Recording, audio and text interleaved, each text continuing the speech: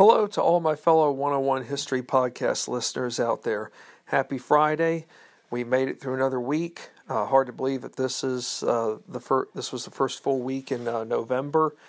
Hard to believe it was just 3 days ago in the United States. For those of you who are listening here in America, that we had Election Day. Of course, the results are still going on. Hopefully we'll have a winner here soon. Nothing worse than, as I mentioned from the previous night's podcast, how 20 years ago with the whole Florida debacle that the final decision was finally determined, or reached rather, I should say, just shortly before Christmas. But hopefully it won't go that direction, because if it does, then it will put a lot of people on edge for all the wrong reasons. But here we are again discussing founding rivals, Madison versus Monroe, the Bill of Rights and the Election That Saved a Nation by Chris DeRose. Now, tonight's podcast, or for wherever you all are, it might be morning depending on where you are around the world, but nonetheless, the podcast session that we'll be discussing for founding rivals will focus on the final stages of the Constitution implementation, and then how it and how the news itself gets spread to the states at large. So, leading off with tonight's bonus question is the following: were there tense moments during the Constitutional Convention? If any of you out there think for 1 second that there weren't any tense moments, I think we need to think long and hard. Of course, it would be easy to assume that everybody who convened got along and just went about their rosy way by signing a document and, living happily ever after. I hate to tell you that, but the answer is false on that part. But as for the answer about tense moments during the convention, yes, there were a fair share of tense moments. Are tense moments a good thing? Well, it depends on the severity of the situation. Perhaps tense moments could teach lessons to those who would hope to not make the same mistakes. Well, I can give you a good example of a tense moment during the Constitutional Convention. It was the following. George Washington, based off of what authors Denise Kiernan and Joseph Diognès wrote about in signing their rights away, the fame and misfortune of the men who signed the United States Constitution, mentioned that Washington himself faced a situation where a delegate had dropped a very important, sensitive document. It turned out that document was a copy of the Virginia Plan, and it was a top secret matter.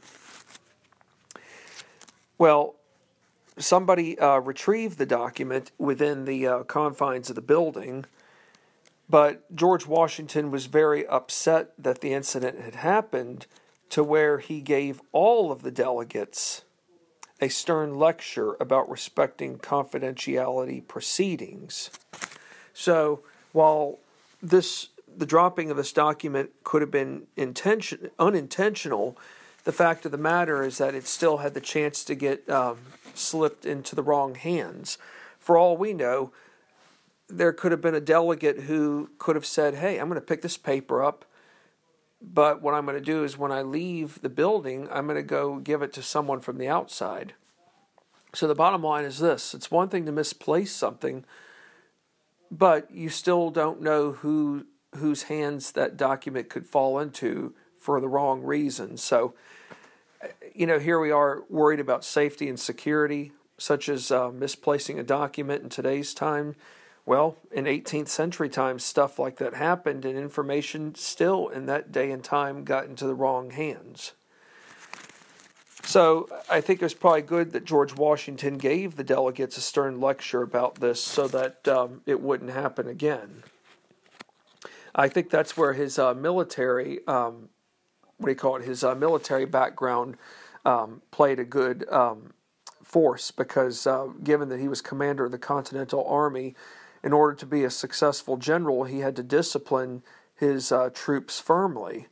If he didn't, then how could he expect to have any structure, or let alone proper basic structure, in order for a continental army to be as one rather than as individuals? Other tense moments arose after September of 1787 began. Well, what other tense moments could there have been? Well, one element in particular had drew a lot of concern to a certain number of delegates. It was not a super number, but it was to at least 3 delegates, 2 from Virginia and 1 from Massachusetts. But it caused enough ire, or let alone rife, to where these 3 men ended up not signing the Constitution. The issue that was at stake, or let alone the element, had to do with a Bill of Rights. So in other words, the Bill of Rights that we know as being the first 10 amendments were not put into place in September of 1787. Now, which Virginians were adamant about adding a Bill of Rights to the Constitution? The 2 Virginians that were the most adamant being George Mason and Edmund Randolph. The fellow from Massachusetts, who also had these same concerns, was a fellow named Elbridge Gerry. Now, for those of you who were a part of the segment on signing their lives away about the fame and misfortune of the men who signed the Declaration of Independence, Elbridge Gerry signed that document. But for those of you who are new to my podcasts, especially with this session or topic, let alone, if you don't know who Elbridge Gerry is, I can give you some brief information on him. He was like I said a moment ago, he was a signer to the Declaration of Independence. But what he is most famous for, or what he will become famous for once after the Republic is established in later years, is that he became known for a political practice that is still in use today. It is one of the oldest practices. It's probably one of the dirtiest of practices that even our modern-day political parties are equally guilty of doing, not just on the national level, but the state level, being the state government level. The practice is called gerrymandering. It's basically where you take a congressional district and you enhance it to the point where you leave out minorities. You are basically favoring a particular race over other ethnicities. You're basically it's basically a partisan measure designed to favor the interests from within a party, but also the interests of those who represent a majority of what makes up a congressional district at large. If you take a look at a political cartoon that was done in the early 19th century of Elbridge Gerry's gerrymandering strategy, the congressional district that was carved out in Massachusetts was like the shape of a salamander. Of course, salamanders aren't big creatures, but this was big. In other words, the district was carved out like one to show just how much favoritism he had for the people that he was representing, but also for those who got left out. So that's a brief 101 example of what gerrymandering is all about. But there again, like George Mason and Edmund Randolph, Elbridge Gerry would refuse to sign the United States Constitution because there was no Bill of Rights. In other words, there was no rights listed on freedom of speech, freedom of the press, the right to assemble and petition, the right to keep and bear arms, the right to be free from cruel and unusual punishment, the right to a fair trial, those kinds of Bill of Rights that we're talking about. Now, what's interesting about these three men, I should point out, is that they did come together to try to form a Bill of Rights committee.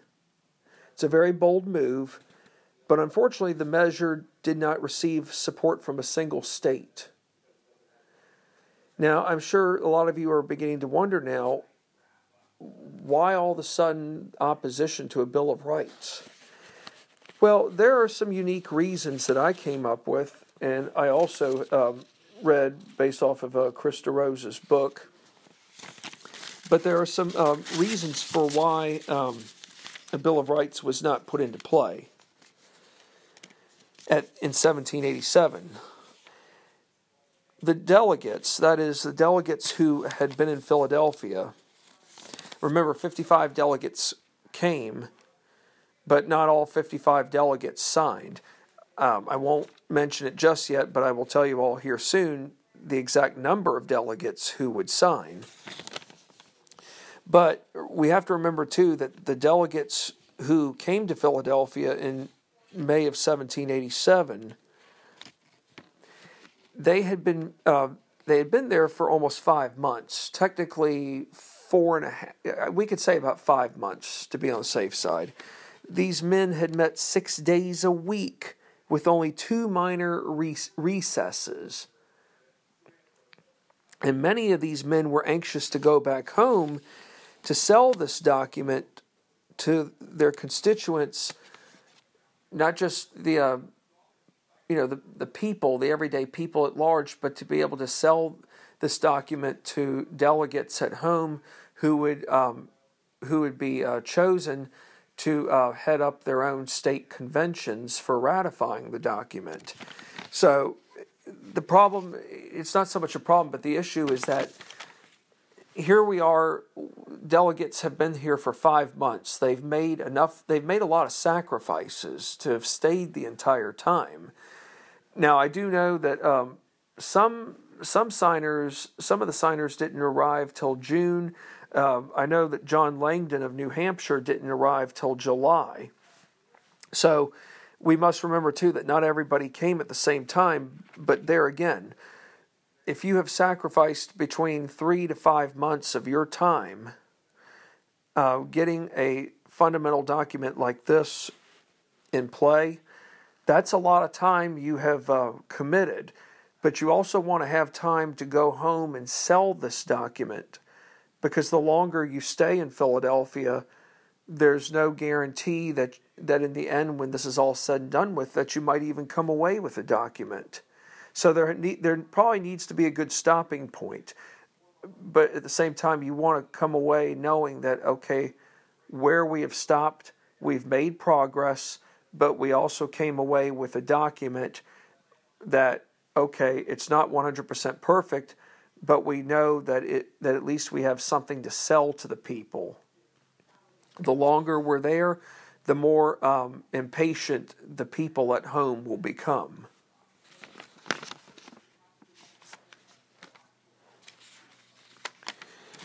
Now, here's some other factors to take into play too. What about the inability to determine exactly what government was and wasn't allowed to do regarding safeguarding personal liberties or rights? You know, one of the biggest challenges right here is that, okay, if the Bill of Rights had been put into play in 1787, who knows how long the debate on the Bill of Rights alone would have lasted. It probably would have lasted at least maybe a month at best. But as I mentioned a moment ago, if there had been a debate on the Bill of Rights, it would have further delayed the delegates' abilities to go forth before their state legislatures for ratification approval to the Constitution. So the bottom line is that, yes, it's important that fundamental liberties be addressed, but that's where statesmen would say to the delegates, okay, we get your concerns, but maybe we need to focus on this at another time. Let's focus on what we've accomplished, and let's also focus on what we can sell to the constituents and to the other people at home, especially those who make up the state legislature. Now, as for Edmund Randolph of Virginia, he had major hesitations about the Constitution, besides an absence to the Bill of Rights. What were some of his hesitations? He distrusted how much power was placed into the hands of the executive. I think for Edmund Randolph, he probably did not like the fact that the executive branch would be comprised of one person. But we must remember, too, that the president alone would not have the power to make laws. That's Congress, or AKA the legislative branch. I think for what Edmund Randolph was concerned about was that there would not be a council of state like there was on the governorship level in Virginia, especially. Well, if you think about it now, folks, in modern day times, the president does have a cabinet of men. Think about it. He's got a Secretary of State, a Secretary of Defense, a Secretary of Energy, Agriculture, Interior, Commerce, Education, Health and Human Services. He's got a National Security Advisor. He's got a Transportation Secretary, Homeland Security, Treasury. So you name it, folks. All those department of heads I just mentioned, I think it's safe to say that that's like the equivalent of a council of state that was around in 18th century times. But for Edmund Randolph, I can see where he would have been worried about giving an executive being one person too much power, because in his eyes, that might as well have been the equivalent of an English monarchy. After all, we had fought a war not too long ago to remove kings from having too much power on the colonies, especially when it came to enforcing laws enacted by Parliament, where the infamous taxation without representation clause had been put into play, where colonists' rights had been trampled upon. So I think Edmund Randolph is afraid that we could be going back in that direction.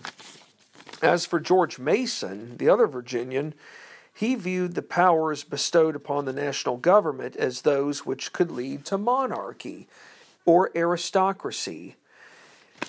For those of you who wonder what aristocracy means, that means basically a government where power is placed in the hands of the few.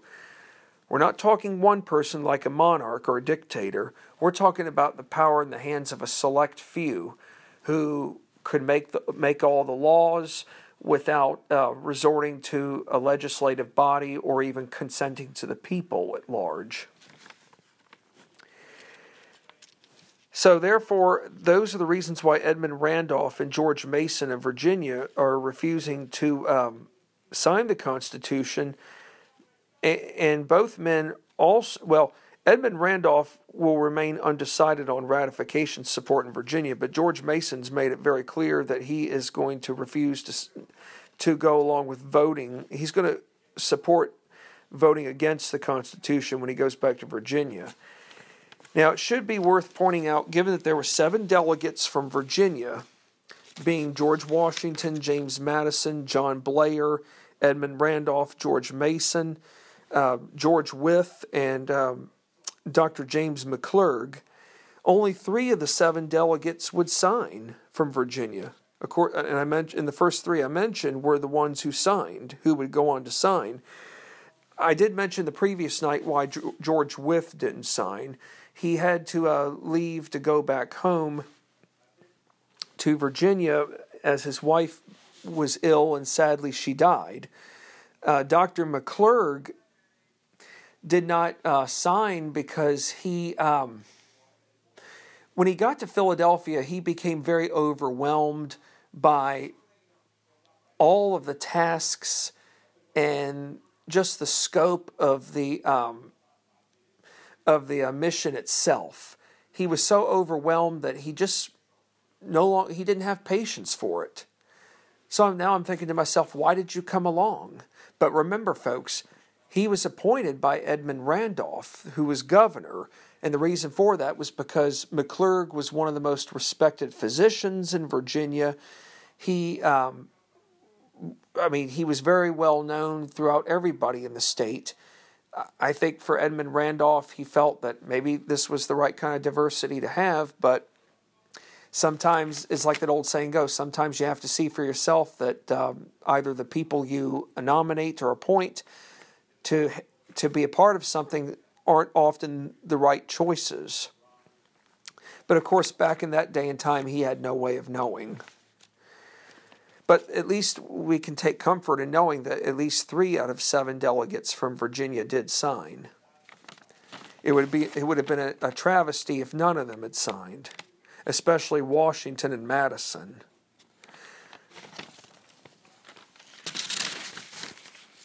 All right, here's a bonus question for you all.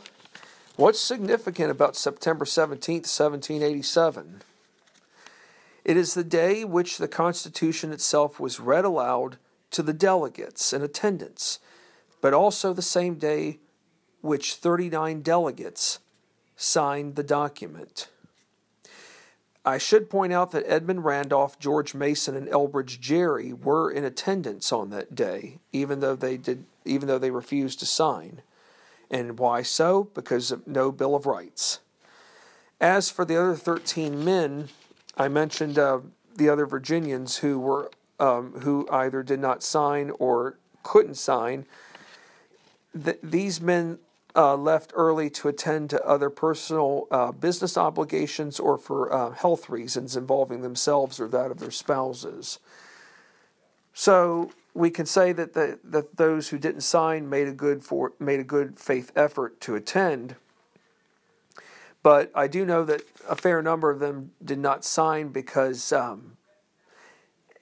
for one, they feared what the document itself was lacking, or two, they just saw it as something that was so overwhelming that they probably just did not have the patience to muster anymore. Now, before the convention would end, Benjamin Franklin made closing remarks. And Franklin did sign the Constitution. It would be his last act of public service that stretched over 50 years. So if you think about it, he's been engaged in public service since the 1730s. After all, folks, he is the oldest member there. He's 81 years old. You know, you think about it. He was born in 1706. When he was born, it was Queen Anne who was not just the queen. She was the Queen of England. So there was no King George. There was no House of Hanover, basically. Ben Franklin is at least a good 25 years older than George Washington, and he's almost a good 30 years older than John Adams. You think about it, Ben Franklin has seen a great deal in his lifetime. And I think it's amazing that also, too, that Ben Franklin will live to see George Washington become our nation's first president. He does live to be 84 years old. He dies 3 years after in 1790. But the fact that he is alive to sign the Constitution is remarkable. His closing remarks would be echoed for delegates to state to constituents back home, especially the last of his closing remarks, which is very imperative for us to know. Not just to know, but to remember. And this is what he said. This document may not be perfect, but it's the best we can do. All right, if one were to ask me right now, Kirk, how would you best interpret Benjamin Franklin's quote, or quotation, I should say? Here is my response. The document itself provides a playing field for which the national government can operate under, but with time will adapt to whatever necessary changes come along so that future generations will have something to guide them through in moments of peace and sorrow on a national level. So remember, folks, the Constitution, first off, it's 233 years old. In 1787, we were in the late 18th century. So if you think about it, the Constitution has lived through the 19th century. It has lived through the 20th century. We're now in the 21st century. The Constitution has lived through 2.5 to 3 centuries. The Constitution has seen its share of crises, but yet it has still remained intact, which I find to be a true blessing. There are so many countries in this world who are probably fortunate enough that if they do have a constitution, it might last them 10 years at best. Now, Thomas Jefferson himself, and I've learned this when going to Monticello, the tour guides have told us that Jefferson himself believed that once the Constitution went into effect, that if it were to survive, it would probably need to undergo revisions every 20 years. Well, there's nothing wrong with revisions, but I think it's fair to say that as amendments have evolved over time and have been added into the Constitution, that might be the closest thing you could get to revisions happening once, say, every 20 years or more. But as for what Benjamin Franklin said, this document may not be perfect, but it's the best we can do. In other words, we weren't able to cater to everyone's interests, but we were able to formulate interests and plans that will give the American people a basic, level of a basic playing level field in which they have something to go by. In other words, they will know that there will be an executive, a legislative, and a judiciary branch. They will know that, okay, all three branches of government are going to be equal, that there will not be a system in play where one's going to overpower the other to the point where the branch of government that's struggling to survive could virtually cease to exist. But I truly do believe that this was the best they could come up with. And what do you know? The best that they were able to come up with has still survived after 233 years. I think our forefathers, even in this day of time where we live in such an unstable world, I think they could take some form of comfort in knowing that the Constitution is still there. All right, here's another good bonus question to think about. Who was Secretary of the Convention? Most people don't know it, but I'm going to tell you this. His name was William Jackson. He had the job, or the honorary job, of taking a document or a copy of the document to New York City, where Congress was stationed. This would mark the beginning step in showing the public, or the American people, what had taken place for 4.5 months behind closed doors. And newspapers, especially throughout Virginia, published the entire Constitution for the public to read at large. The Virginia House of Delegates even paid for the printing and distribution of 5,000 copies. That's a lot of copies. But when you consider just how big of a state Virginia was in 1787, you're going to be transporting copies of people to many of spots throughout the state. Now, did James Madison encounter opposition from people in general regarding the Constitution document itself?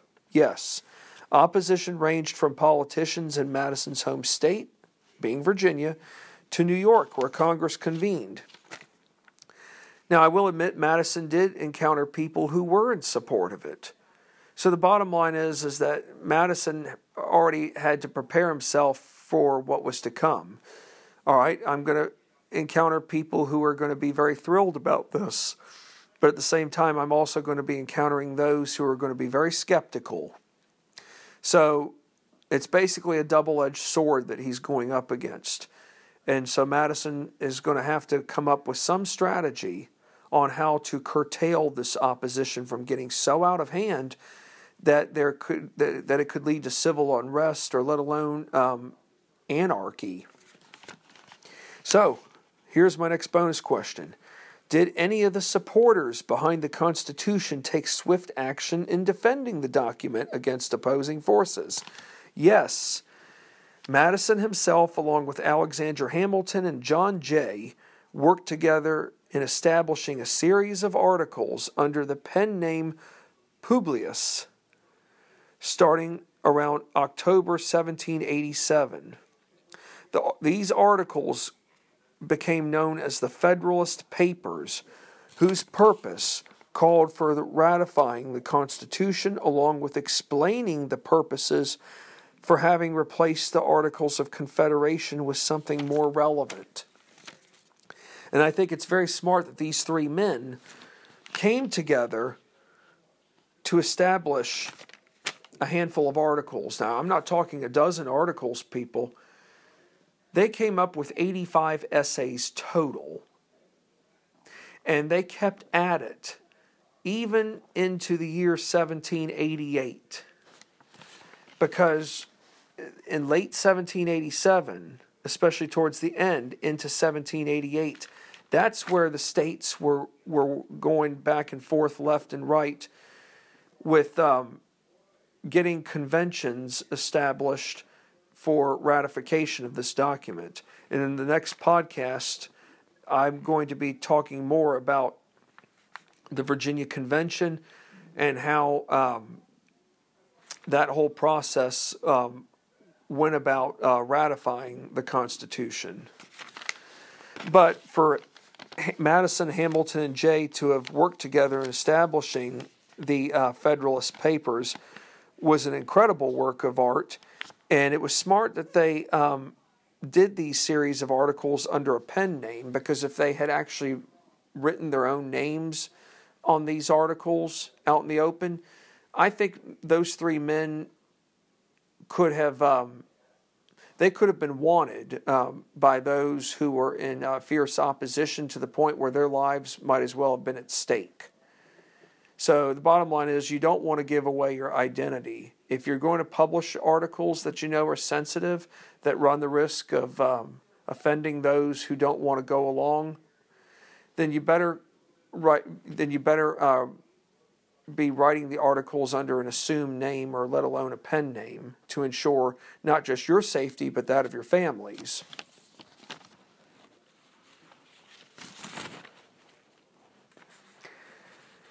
Now, I'd like to talk about James Monroe here, because I'm sure many of you are wondering what's going on with him.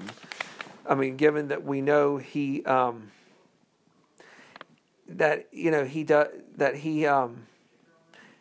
felt slighted by the fact that he had not been chosen as a delegate to the convention.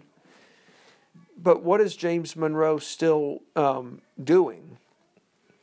Well, while the Constitution is getting unveiled to the public for the first time, well, he's still thriving as a lawyer. He's still doing a lot of good for clients. As a matter of fact, around the same time that the Constitution is getting unveiled to the public at large, he had Monroe himself helped win an appeal for a client whom lost a case at trial over an uncollected debt. But even though he had felt betrayed by not being selected as a delegate to the convention, he presses on forward in writing letters to friends supporting the document.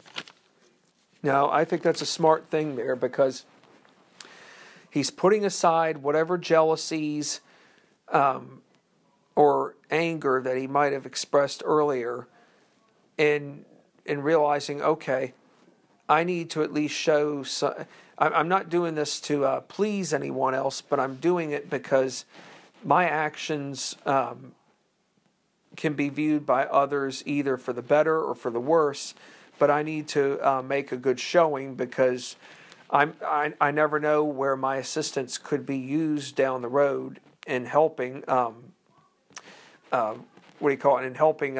patch differences between those who are in favor and those who are against the document itself. Another example of where it would not be wise to burn bridges. So, in October 25th of 1787, the Virginia House of Delegates passes a resolution calling for a state convention to consider ratification. Well, if George Mason and Edmund Randolph had doubts about the Constitution itself, my next bonus question to you all is going to be one that will probably knock the socks off of some of you. Which Virginian would become the fiercest critic in opposing the Constitution? None other than Mr. Patrick Henry. Why would Patrick Henry be so afraid of a Constitution, given that he, 12 years earlier in 1775 at St. John's Episcopal Church at Richmond, gave a passionate speech on declaring independence from Britain? I know not what course others shall take, but as for me, give me liberty or give me death. A very, very passionate speech, one for the ages of his time. But why all of a sudden is he now doing a 360 reversal for the wrong reasons? Well, for starters, he feared everything about the Constitution and what it stood for. He saw the document as too powerful, where power itself would get placed into the hands of the few versus the many.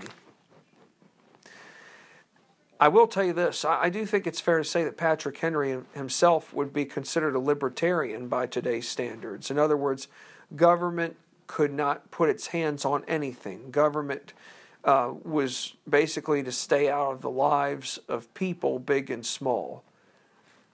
Okay, well, government shouldn't be trampling on everyone's personal liberties, but at the same time, government does have a purpose.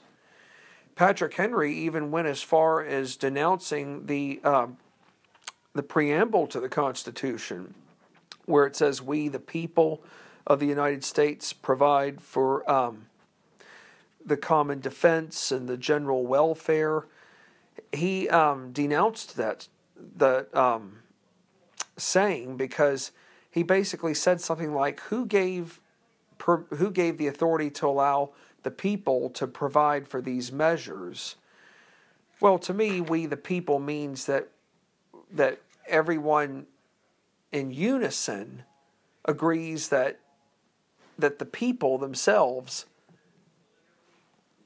are to provide for the common defense. That is through their elected representatives. Patrick Henry didn't see it that way. He probably wasn't the first and was not going to be the last at this point in time to see things that way. Basically, Patrick Henry still would have wanted the Articles of Confederation to have existed if he had it his way. Now, did those whom opposed the Constitution go as far as advocating for a second convention? Believe it or not, yes. James Madison, though, viewed a second convention as fatal to our nation's general welfare and security, and absolutely right. Because if a second convention had happened, we might as well have started back where we were under the Articles of Confederation. James Madison knew that there was no second guessing. We had to get this right the first time in terms of getting a better government established in place over what was already existed, over what was already in existence that was no longer relevant. Madison knew that the 1787 convention prevailed because of the sacrifices that all the delegates present made, given that the national interest was put ahead of regional affairs and personal ambitions. So basically, Madison knew from his observations and note-takings that people did find ways to come together, north, middle, south, or I should say northern, middle, and southern states, all coming together. Matter of fact, John Rutledge of South Carolina was very big on compromising. And yes, I could see how when you take a state like South Carolina is very heavily dependent on slaves, on the slave trade itself, or let alone the practice. But John Rutledge found other resources or avenues to find common ground with delegates from, say, as far north as Massachusetts and New Hampshire, to ensure that whatever was achieved would be meant to benefit the American people as a whole. So for 39 men to put their own lives on the line and sign this document, that says a lot right there. They had sacrificed their own personal ambitions. Remember, folks, nobody walked away with all the marbles. Everyone came away with something, big and small. But by coming away with something big and small, these 39 men achieved the ultimate dream, and that was to ensure that a national government would take the place of a weak government, where the national government under the Articles of Confederation, whatever national government there was, ceased to exist because the states controlled everything. Had we not convened in May of 1787, I'm not sure if we even would have a United States today. You know, it's easy to think, well, when we signed the Declaration of Independence, didn't we already declare ourselves free from England?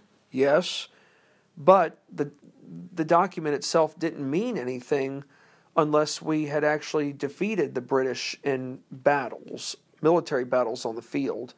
It didn't mean anything until, say, Britain had surrendered to us at Yorktown, or let alone when the Treaty of Paris was done in 1783, where Britain would be forced to cede land that she had claimed in the aftermath of the French and Indian War. So we have to remember that it's one thing to have a document in place, but documents themselves don't mean anything until other things take place that have significant achievement, especially as to what I've just mentioned a moment ago, pertaining to the Declaration of Independence. The United States Constitution itself doesn't have any true meaning until, for starters, when you have 39 men sign the document, but it doesn't become, it already is meaningful, but it doesn't garner a greater significance until the states ratify the document. Because once the states ratify the document, then it will become a legally binding document that that basically is the document that binds us as one, and it binds us to a government.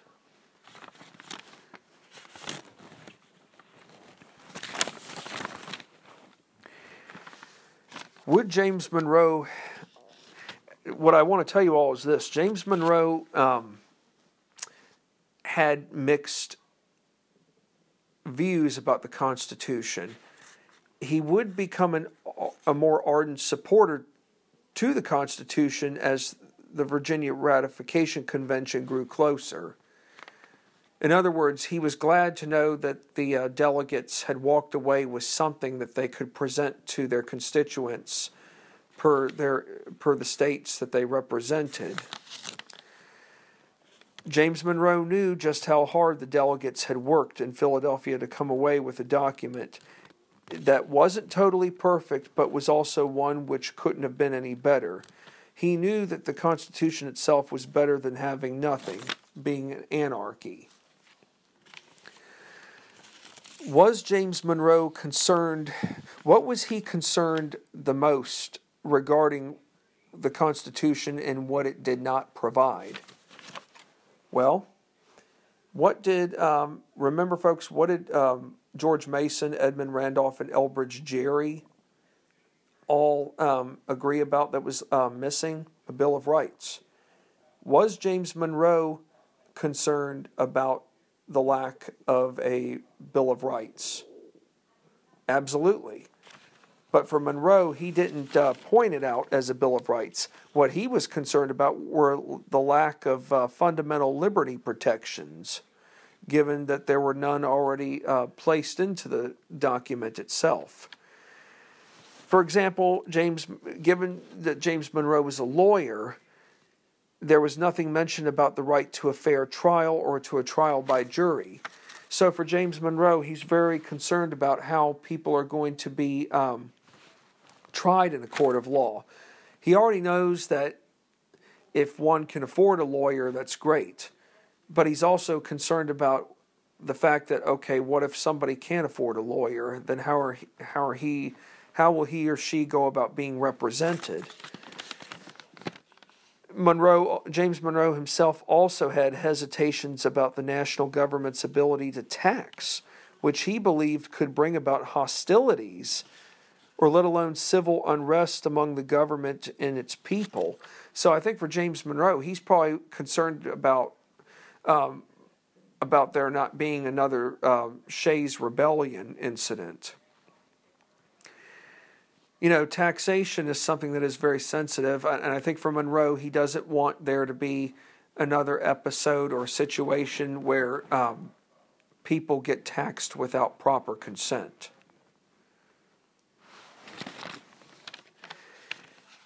James Monroe personally knew that the Articles of Confederation were weak and had to be replaced, but at the same time, he was very hesitant in pledging full 100% support, given that the Constitution had lacked a plan for safeguarding people's personal or let alone fundamental liberties how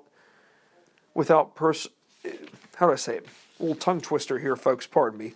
But without the personal liberties, Monroe himself couldn't see how government itself would become effective in maintaining proper boundaries. So in other words, I'll give you another good example right here. One of our 10 amendments, or Bill of Rights, is the following: the right to be free from unreasonable search and seizure. What does that mean?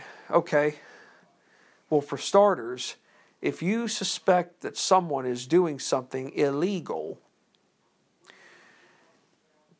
you need to have probable cause to ensure that whatever John Smith is doing is in fact a violation. Not just a violation on the part of John Smith, but it's an action that could be endangering the community or the greater public at large.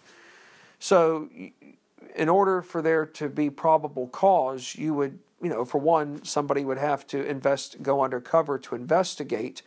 But once the investigator himself has garnered up or gathered enough evidence to say, hey, John Smith is doing these illegal activities, do we have enough probable cause to warrant or gather what's called a search warrant?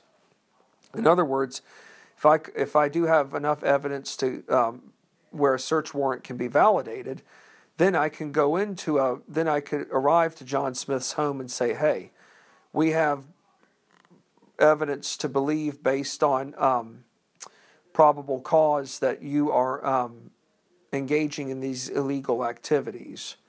So basically, this is an example here of where James Monroe feared that government could come into people's homes and make accusations about individuals doing things that